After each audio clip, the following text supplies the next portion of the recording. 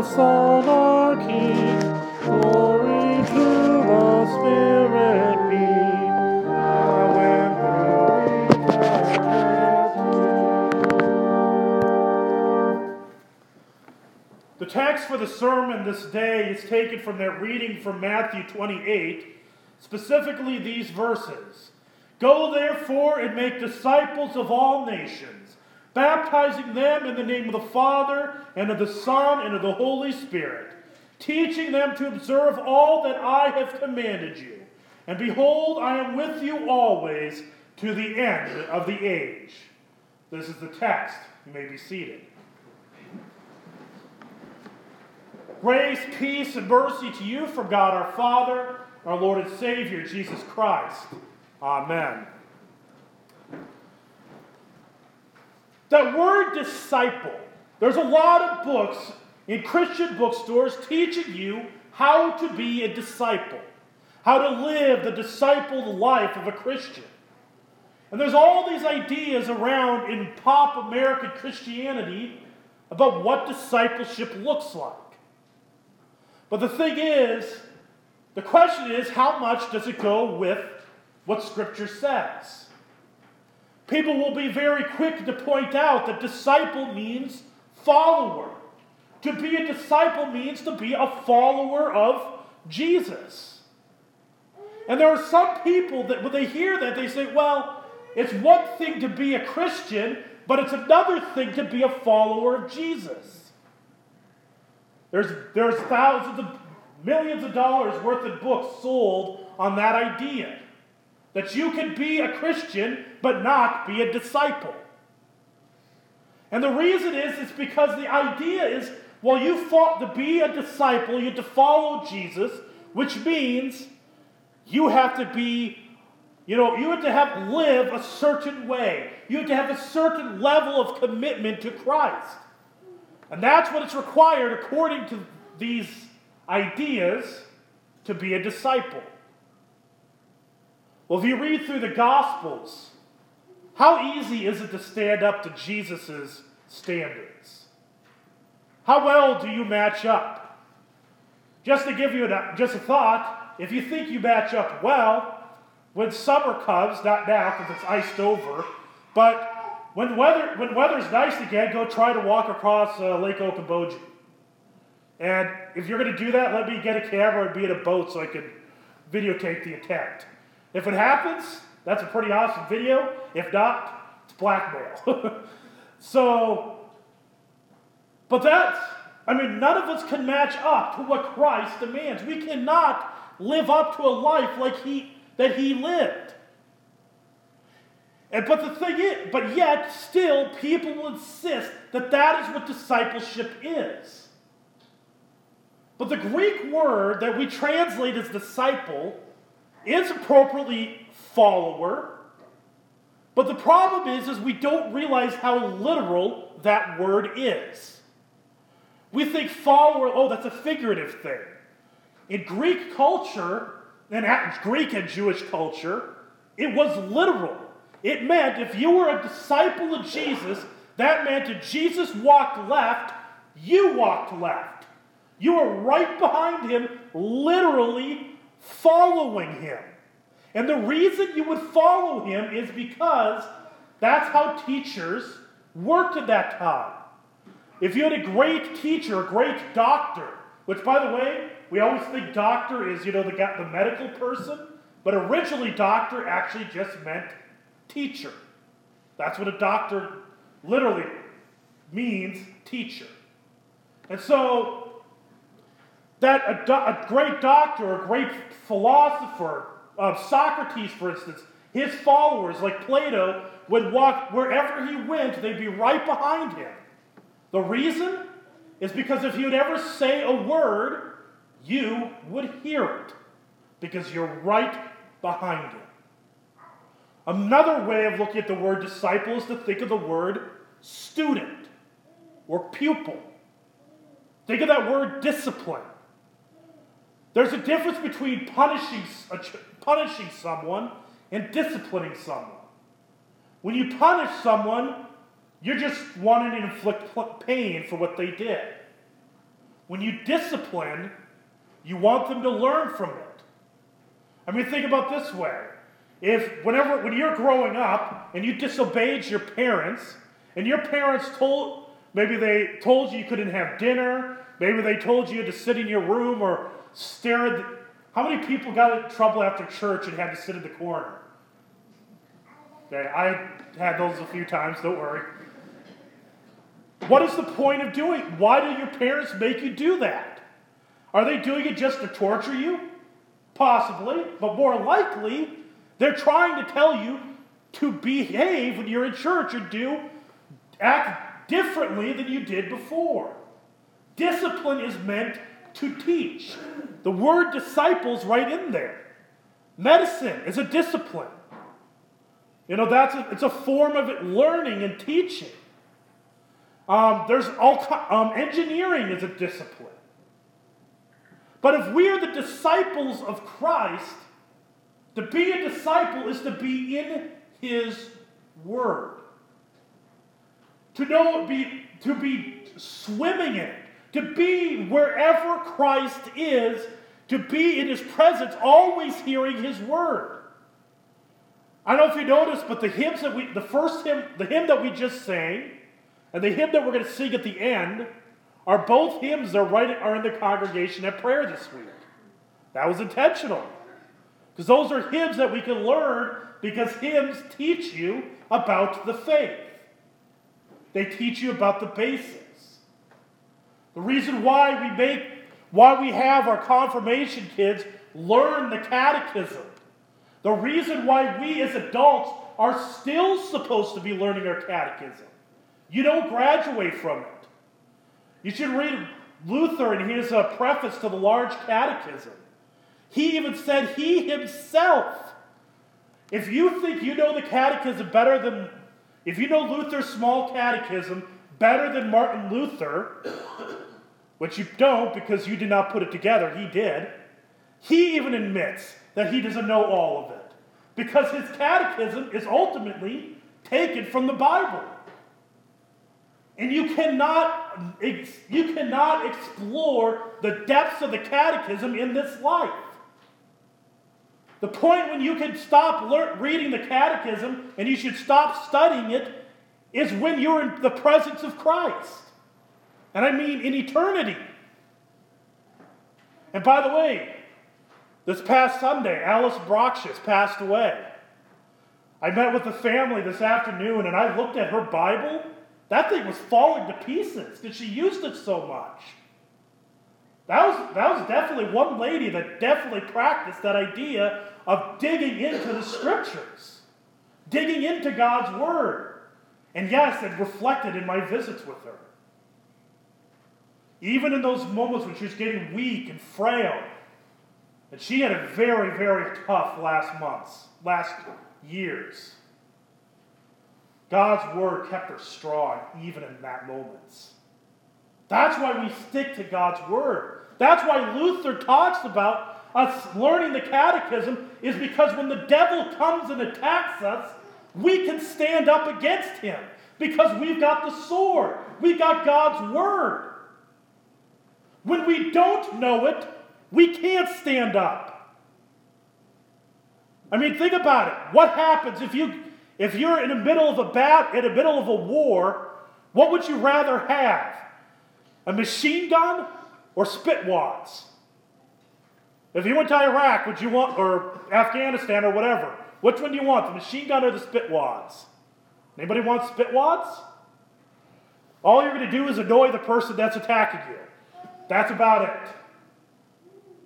God's Word is your weapon and your defense against all the things that happen in this world, whether it be when you're young or when you're old.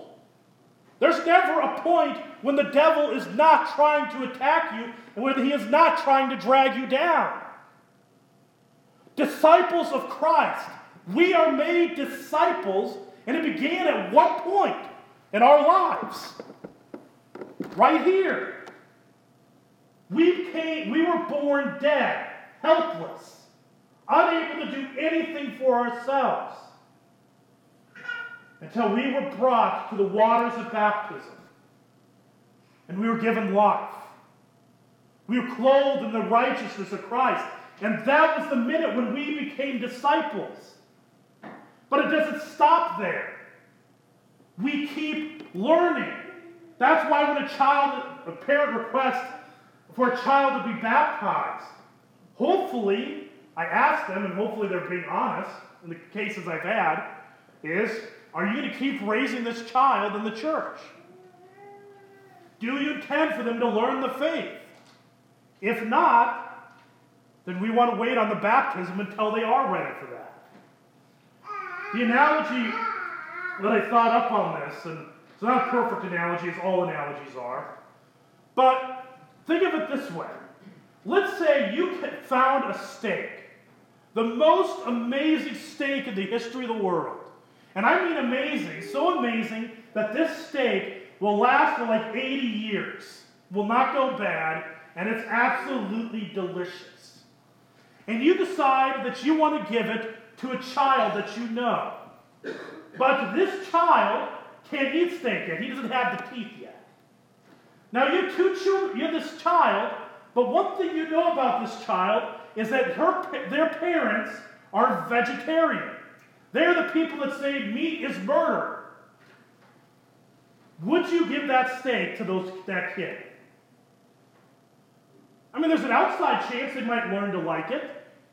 Or is it more likely but it's more likely the parents, before that child even gets a chance to like it, will cast it out and stomp on it and ridicule it. Same thing with baptism. We don't baptize somebody if we do not just we don't just stand outside with a fire hose, hosing down people as they walk and say, I baptize you in the name of the Father, the Son, and the Holy Spirit. Because the thing is, if there is no intent to stay in God's Word, to be instructed, then there is no discipleship. Because it's far more likely they're going to take that baptism, and yes, the baptism did its work, and it's still good, but they're going to look at it and they're going to throw it on the ground and stomp on it and spit on it and ridicule it. And they'll be absolutely infuriated that you forced them to be baptized. You force them farther away. A disciple learns God's Word. I think about, I don't know if you've seen those Geico commercials.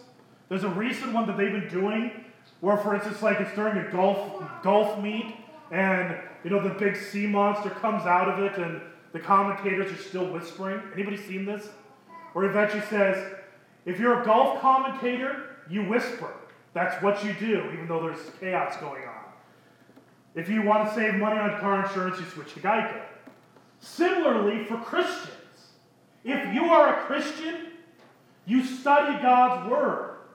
If you are a Christian, you take the Lord's Supper.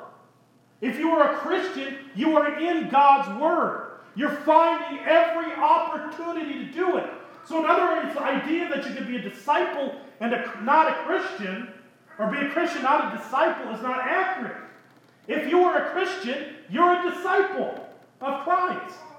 If you're a disciple of Christ, you're a Christian. Christians hear God's Word. They seek it out. They feast on it. Because it's the thing that you don't do it because it will save you. You do it because you have been saved. And you want to hear more and more of it. To learn more and more of God's Word, and to be formed more and more like Him. Because that is why there is truth about becoming like Him. That idea, there is truth to that. If you wanted to be a great basketball player, why would you listen to Michael Jordan and watch him play? Why did the great running backs watch Walter Payton or Jim Brown or Barry Sanders? Because they want to be like that. Why do we listen to Christ? That we may become like Him. There's that word in Ephesians. It says, be imitators of God as beloved children. We imitate Him by being in His Word, being in His presence. That's what a disciple is. begins at his word. And from his word, he forms us. That's kind of where we're going to be going through these 3 weeks of Advent. Kind of going into more detail what it is to be a disciple. If we are disciples of Christ, and to be a Christian, do you know what Christian means? Little Christ. That you are a little Christ to the world. If we are his disciples, yes, we are going to be different as a consequence. We don't become a disciple because we did great things. We do these things because we are a disciple. We cannot be satisfied with the world. We cannot be satisfied that our brothers and sisters in Christ are not in church. We should be begging, we should be poking and prodding and trying to get them to come here until you get annoying. It's okay if you're getting annoying, there's a line, yes, but being a little bit, it's okay. Because that means they're listening. You never know when eventually, okay, I need to get them to stop bugging me and I'll just go. We cannot be content with people not receiving God's gifts. Because you look at the world, the devil is just attacking and getting stronger. Well, his attacks are increasing. The world is more and more against Christ. And the only way to stand is with God's word. So may we be pushing our brothers and sisters in Christ to hear his word, to learn it, to be the disciples that they were made in baptism. Because by God's word, we are carrying the light that shines in the darkness. A question was asked about at the end of the service last week at Zion. Why do I always shut off the light switch at the end of the service there? And the reason is because we don't have an acolyte. The very simple reason, we don't have an acolyte, and so since nobody could be putting out the candles, I just flip off the switch and they all go out at one spot. But the reason why traditionally, the candles get extinguished at the end of the service, and why they get lit at the beginning, they get lit at the beginning to remind you that the people of God are gathering together to receive God's gifts. The extinguishing, and the reason why we go in reverse order, that we extinguish them outward, is to remind you that the church is going out to carry out God's mission. Now, as the light of the world is leaving the church, and he's leaving inside of your heart to shine for the world to see. So the light being turned off is reminding you, go out, be the light to the world, that they may know of your Savior, to whom be all glory. In Jesus' name, amen. The grace, peace, and mercy of our Lord and Savior, Jesus Christ, keep you in the one true faith, the life everlasting. Amen. Please stand as we sing hymn 934.